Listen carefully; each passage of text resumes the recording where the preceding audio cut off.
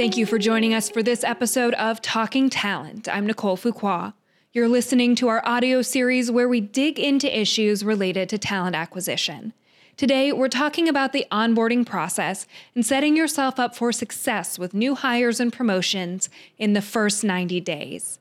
Those first 90 days are a critical point for a new hire or promotion. Recent surveys have found that about 30% of job seekers have left a job within the first 90 days of hiring. Now, despite this, most onboarding programs are too short. According to SHRM, nearly 40% of onboarding programs only last a week or less. So what impact does this have on the success of a new employee or the company? And what can employers do during the first 90 days to improve the happiness and productivity of new hires?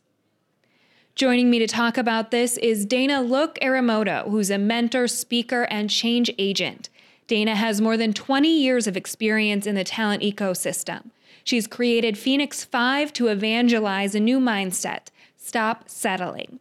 She coaches executives and leaders of all kinds to become their all in every part of their life: work, home, community, and giving back. Dana, thanks for joining me. Thank you. Now, Dana, we know the first 90 days are important, but in your experience, what kind of a difference does it make when an employer has a well-developed onboarding program to guide those new hires through those first few months? It makes all the difference in the world. I'm really glad that you asked it in that way. So what happens is people on day one have very high expectations. They also have very high excitement. And a lot of times employers forget that day one is your first impression to your new hire. Critical. So in your book, Stop Settling, Settle Smart, you talk about things being done by default or by design. Now, I would assume, correct me if I'm wrong, that many inadequate onboarding programs are in place because they're just the default. So how can an organization overcome that inertia and design a better program? Yeah, so again, amazing way of putting it. So yes, the inertia starts day one and then it escalates from there. So what happens is people maybe enter in their first day and they have these high expectations and excitement, and maybe there's some typical onboarding. So the HR onboarding components of facilities, you get your badge, you get your equipment, you learn where you're sitting, you maybe meet some people that are sitting around you. If you're virtual, there's some type of a virtual onboarding. Companies are pretty good at the basics, but then they forget about setting you up for what the experience of your next 90 days will be. And so the new hire is thinking to themselves, wow, it was a great first day, but now what? And they don't have any foresight into what's to come. It's also an opportunity for them to weigh in on their own 90-day onboarding and setting them up for success with some ownership. And if it's done with design, the companies that do this best actually involve the new hire in the 90-day process where their ownership of their own career begins from day one. And that's when we start to see things that are really sticky and exciting for the company, not just the new hire, and that the person now owns their own career experience and expectations are clear from the beginning, and that you're setting them up for success instead of being reactive and waiting for people to try to figure out the navigation path of their own 90 days. There's a pretty clear way for them to get from day one to day 90, and they can soar from there. So the default is not a good thing. The design is a great thing. And it's way beyond the basics of onboarding. It's really how to set them up for success with various key stakeholder meetings, for example. For example, also making sure that they have access, not just from a technology perspective, but access to the right tools and templates and processes and best practices and lessons learned, who to go to for what, et cetera, et cetera. You already kind of started there, but can you walk me through, just starting with a broad overview, what a well-designed, effective onboarding program is going to look like over those first 90 days? Sure. Think of it in a 360. And I think this is where a lot of companies, again, maybe they have a good day one, but then they fall short. So the 360 is, do they have everything they need from a tool, technology, equipment perspective to do their job? And that's the easy part. Then it's, to the processes and the people. Who are they going to interact with? Who are they going to learn from? Do they get a mentor? Some companies are really amazing at setting up a buddy system or a mentor system right away. Who can they ask their questions to in terms of navigating? Who will I go to for what? Who owns certain pieces of our operations? Who owns marketing? Who can answer things for me about clients if I'm in sales or account management? If I'm in procurement, who can I go to that will give me the policies and the protocol and how we purchase things and how we actually are incentivized to save our company money? If I'm in HR or talent acquisition and I'm a recruiter, for example, what is the philosophy here in terms of how we attract, retain, and advance people in our organization? And also how we really choose to make the life experience of our candidates and our employees and our coworkers something that's really clear to everybody. And so where do I get that information within my first 90 days? Who do I go to for what? And then processes, a lot of times it's not just a handbook or some internal memorandum or even access to SharePoint where maybe things are stored, for example. But it's really about what are the fastest, most efficient ways for me to navigate through my career so that I can do my job to the best of my ability and hit the ground running, certainly within, if not right after that 90-day period. And just a quick carve out, if you will. Sometimes it's longer than 90 days in very strategic roles or senior executive roles. I do a lot of executive coaching, for example, and it might be 6 months before you're really a domain expert, not just in what you're doing at the company, but how to navigate the company's culture and not just the internal pieces, but externally, how do we want to be viewed in the market? So really peppering in and flavoring your 90-day plan, or in some cases 6-month plan, to think about the 360 of all the pieces that this new hire will touch and be touched by. So what does that look like in practice when you're working with a new hire? Is it a series of meetings, trainings? You mentioned it's not just a training manual or a guidebook, but what shape does it actually take? Yeah, so first and foremost, there's a lot of what I call either hand-to-hand or shoulder-to-shoulder work that has to take place. But in the virtual world that we live in now, certainly with globalization and hyper competition and speed, a lot of it is done virtually. So video is your friend. If you're not sitting with somebody or they're not able to actually access you physically, video is really, really important. You can gauge people's total emotional responses to what it is you're teaching them or training them on by looking at them and asking them about their reactions and body language. And also making sure that you can see one another more than just, once or twice in the first 90 days. It's really important if they're virtual to make them feel part of the team, and video really helps with that. So the other thing that I really encourage is some one-on-one short meetings. So they don't have to be long, laborious, report out type of meetings where someone's just listening. It can be a two-way dialogue. So I always encourage that the new hire get involved with their first 90-day process. So you would give them what their 90 days will look like, who they need to meet with, where they're going to access the things that they need for the tools and success pieces of their job. And then you would give them access to people's calendars, for example, and who they need to meet with. And they don't have to be 30-minute meetings or an hour meeting. They could even be 15-minute meetings. I like to call these huddles. And a lot of times the huddle is just a place to really get to know somebody's philosophy, what it is they do, and how they'll interact with them and who they can go to for what. And it's also a chance for them to get to know the new hire and ask them questions about themselves, what their aspirations are. It's the first shot to really get in their head and really motivate them, kind of, heads and hearts kind of thing. So I really encourage varying the types of meetings that you set up for people, the access points they have both virtually and live. And then also, I guess the final piece that's really important is that people are also a lot of times able to absorb information on their own, but remember that everybody learns differently. And if you give somebody a handbook and just because they've signed off that they've read it, it doesn't mean they've digested it or that they could even play it back to you. And unlike our traditional education system where you learn things and then you test and then you forget.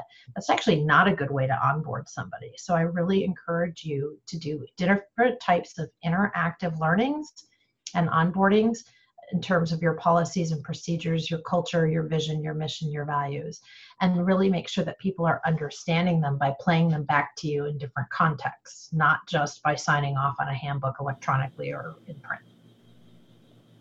When you talk about a new hire taking some control over their onboarding process, how does that work? What does that look like? Is it something that's kind of an abrupt transition? Is it something that happens gradually over the course of those 90 days? How does a new hire actually take control? Sure. Well, first of all, it's unusual for companies to even give them control in their first 90 days. So I'm encouraging something a little radical. But if you are a fan of some of the new leadership models, even some of the new books that have come out, it's really about hiring grown-ups. And I'm not talking about age.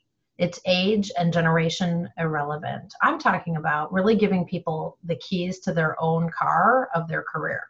So for example, you would say to somebody, here's your 90-day plan. Here are the kinds of people, process, and technologies that you're going to have access to. Here is what's critical for you in terms of who you need to get in front of, who you need to get to know, and how you need to start learning and showing what you're learning and applying it. And so you turn that plan over to them and you give them the access to the people they need to meet with. And instead of scheduling all those meetings for them, you say, here you go. Here's our org chart. Here's access. Here's how we reach people, whether it's, again, electronically or physically. And then you say, now you go ahead and set up these meetings with everybody. And also make sure that you're checking off what you're learning and how you're applying it as you go throughout this 90 days. Not just that it's a top down, but it's really kind of a bottom up. So you create this 360 of learning and onboarding and speed, along with people's maturity, that they are in the driver's seat of their own career, even if they're new and they don't know a whole lot about your products or services or your company or your culture. You hired them for a reason. And if you treat them like grown-ups from day one, you'll see that they're taking a lot more control and having a lot more sort of in chargeness, if you will, about their own navigation of their career. And then I don't hear the headaches later of, it's hard to manage people. Sometimes it's like babysitting. They don't follow through. Those things usually are a symptom of a management issue, as much, if not more so, than an employee issue. How does it work and what does it look like across different industries, whether you're maybe in professional services or you're in healthcare or you're in retail? What does this look like and how does it bend and flex depending on the job and the industry? Yeah, so that's a great question. And there are some definite differences. So for example, in retail, which tends to have higher turnover and higher burnout and longer hours and not always the greatest pay, those are tough positions to recruit for and also really tough to retain people. A lot of times you're talking about people that you spend time and investment and training on, and maybe they don't stay and they leave for a difference in $1 an hour on an hourly non-exempt role type thing, pay increase. And of course, maybe that's what they need for their family, and it's really hard for you to manage through that. So culture counts. So if you're in a higher stress or higher burnout environment, like retail or healthcare, for example, where we see a lot of high stress and high burnout, or call center type work, for example, where there's a lot of volume and need to hire a lot of people at one time, and your attrition is sort of a given that you're going to be turning over a lot of people and retraining and recruiting all the time. It's really important to get them bought into your culture and your values from day one and to be consistent about it throughout.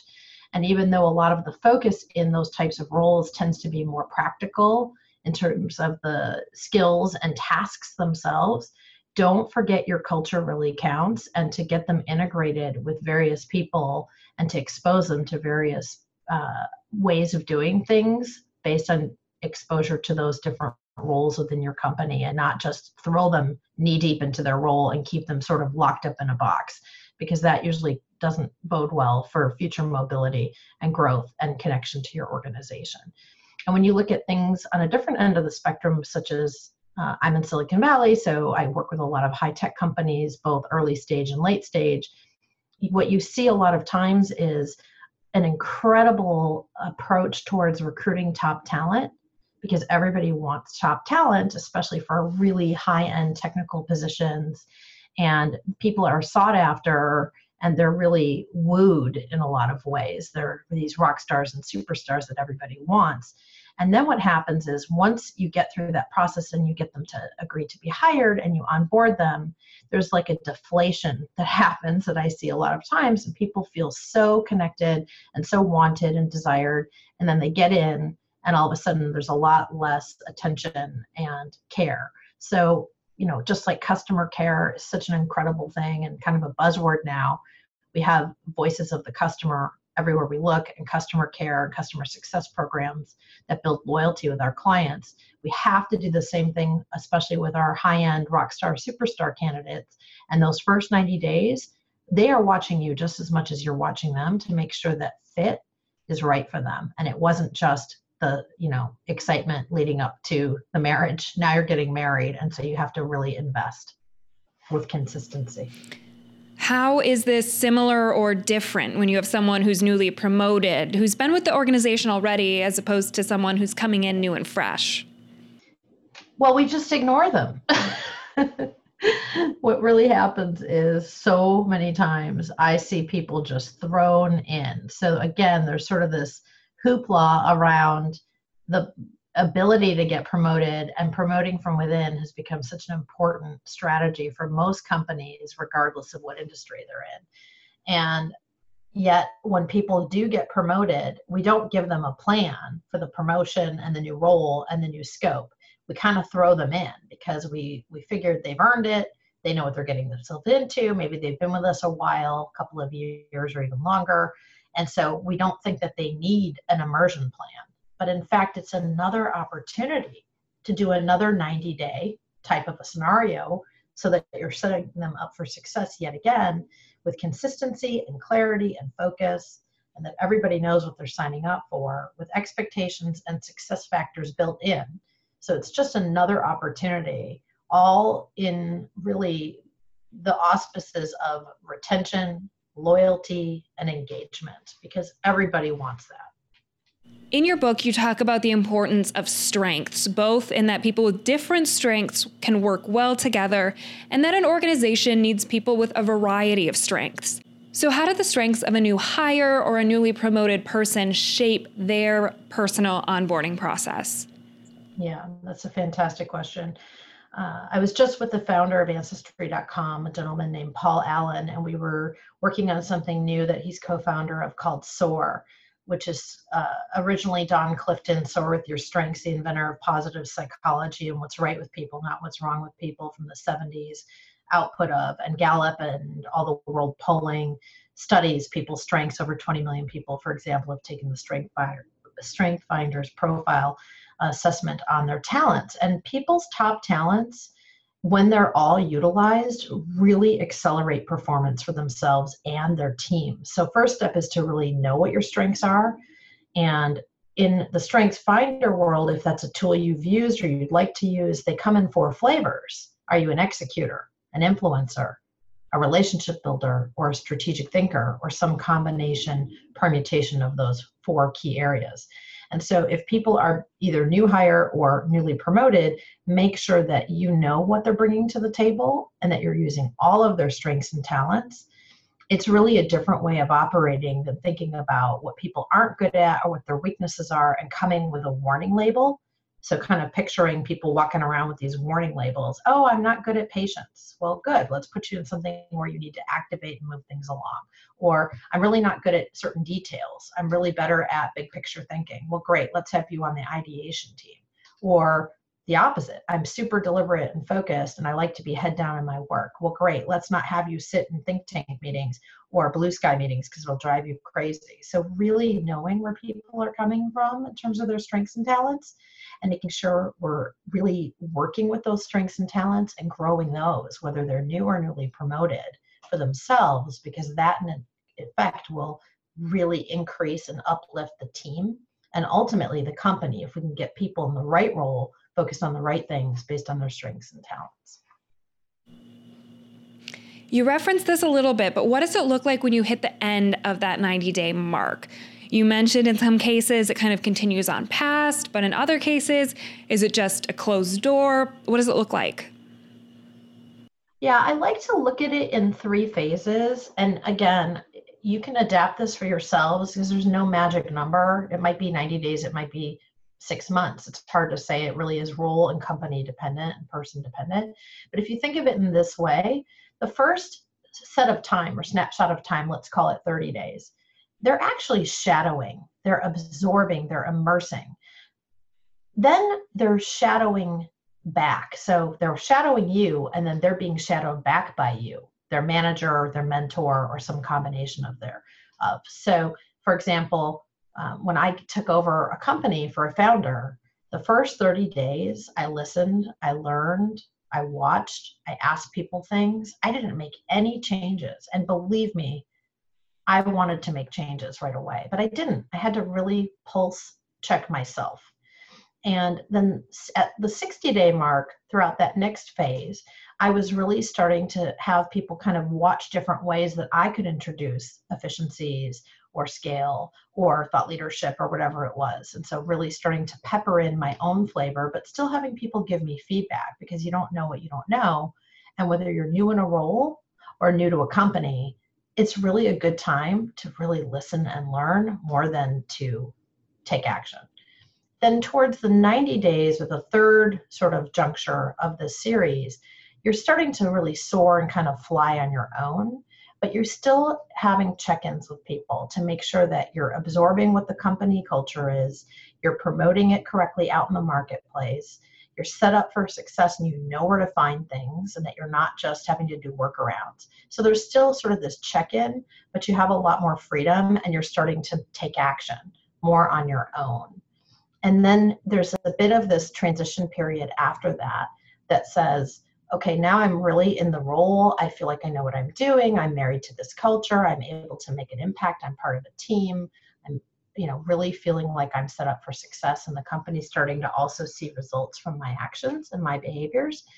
Then you're really much more in this sort of freedom space. However, that initial phase, 90 days or 6 months in this case, you are still having that foundation underneath you, that if you get stuck or you're going to step in it or you get lost or you don't know if you are thinking of something correctly, two heads are better than one, you know exactly who to go to for what, where to access everything. And you really are immersed in your company in a way that you can't ever really understand how serious that foundation is in terms of benefiting you throughout the life cycle of your career with the company. So for an organization that's taking your advice, going from a standardized default program to one that is designed with the strengths and the needs of a new hire or newly promoted person in mind, what kind of difference is that going to make in their workforce and within their business? What type of impacts have you seen it have? Sure. Well, first of all, there are so many times I am brought into a company to assimilate teams, and the teams really aren't that engaged to begin with. And, frankly, that's not my job. That's your job, especially if you're in a leadership position or you're the head of talent acquisition and you're really in charge of your company's recruiting, retention, engagement. So you really want to make sure that people are set up for success from the beginning. And so again, I think all the things we talked about, principles, tactics, ideas, you can apply them to yourself. Then I also think it's really important that you realize this is not for the faint of heart. And if you're not regularly measuring engagement, which is to me one of the most important measures, or net promoter score is another measure that most of us are starting to use or have been using for years, depending on the type of vertical industry and company we're in. Loyalty cannot just be measured with our clients. We have to measure it with our internal employees and our leaders. Even when people are newly promoted, you want to really make sure that they're engaged beyond just the initial honeymoon period of the promotion or being hired in the first place. Because again, there's usually this honeymoon period. So engagement and measures are critical along the way to make sure that you're getting the impact that you desire. And then the other thing I would tell you is that I have a lot of experience with people being blindsided with people leaving their organizations. When you take time in the first 90 days, people are invested in, they're set up for success, and they feel that there is a really good career path for them within the organization, with an organization that cares. And there's depth and there's predictability. And so the chances of them wanting to leave your organization and in fact being recruited out goes way down when we see people having great onboarding experience way past day one.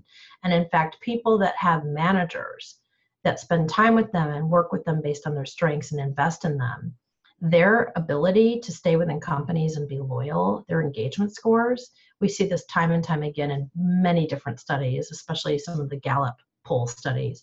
Their stickiness with a company is upwards of 65 to 70%, versus with a manager that spends time with you occasionally or kind of ignores you. We see those engagement scores down in the low double digits, sometimes even underneath 10%. So if you want to retain people, you have to invest in them, and the earlier the better. Now, everything we're talking about today, Dana, it really sounds like it requires buy-in from the entire organization. So where does the responsibility actually live? Who has to execute and who has to make sure this happens? Yeah, it's definitely starts with the CEO of the company. So your CEO, in essence, if you don't have an official chief people officer, the CEO of your company is the chief people officer. The care and welfare of your team and your talent starts and ends with the CEO. So I put a lot of pressure on CEOs that I coach to make sure that they're walking the walk and talking the talk, not just lip service, but literally that they are exemplifying all of this themselves and taking time to get to know people. And management by walking around might sound simple, but it's absolutely something that I see so many managers, especially executive teams, not doing. Whether you're walking around virtually or literally, really get to know people and really get to know what's in people's heads and hearts, because then they're wanting to stay with your company and they feel cared for. Then it's a management team situation. So we start sort of with shaking the tree from the top down. Managers have to care about people. They have to get involved. They need to get to know their people and what they want, what they desire, and what is aspirational for them. As everybody knows, most people leave managers. They certainly don't leave companies. People join because of people and they leave because of people. Then I put some additional light on the employees themselves, because the biggest base is the employee base, and employees have a real stake in their own career. And again, if they're set up with expectations to help manage and navigate their own career from day one, and that they're not just held accountable, but they're empowered to take some charge of their own career, then they will also be able to navigate waters with a little bit more empowerment. So I like to think about it as both a top down and a bottom up, or said differently, there's really three ways to manage: up, down, and side to side. So everybody needs to get involved when it comes to getting the most out of their own career and their most out of their employees and new hires, and also people that they're promoting. Great, thank you. We talked a little bit today about your book, but can you tell me some more about how it can help leaders who might be inspired by our conversation today and want to make a change at their organization? Sure. So the book is called Stop Settling, Settle Smart, which is a little confusing by design, and it's about blowing up the notion that there is such a thing as work-life balance. We have countless stories of people burning out, really getting themselves in trouble, not taking care of themselves or their families because they're working so much. I mean, we look at the country of Japan, and people are literally working themselves to death. We look at Arianna Huffington's story about hitting her head on the glass coffee table because she was so sleep deprived, having incredible success with HuffPost and really transforming the way journalism worked, but at the same time, no self-care and really burning out and getting herself actually physically in trouble. And then, she wrote her big book on sleep and did her huge quantifiable sleep study. So we really don't need to get ourselves into a position where we're burnt out or getting in trouble physically, mentally, emotionally, spiritually, in order to have a great career. And companies that really talk about culture and being family friendly and embracing people's whole selves, not just themselves at work, they really need to read the book and take the quiz. There's a Stop Settling quiz. And the quiz actually covers the 5 key areas of your life, which include work, family, friends, society, and vitality. And the trade-offs that we make consciously, but also unconsciously, voluntarily, and involuntarily are all situational and relative.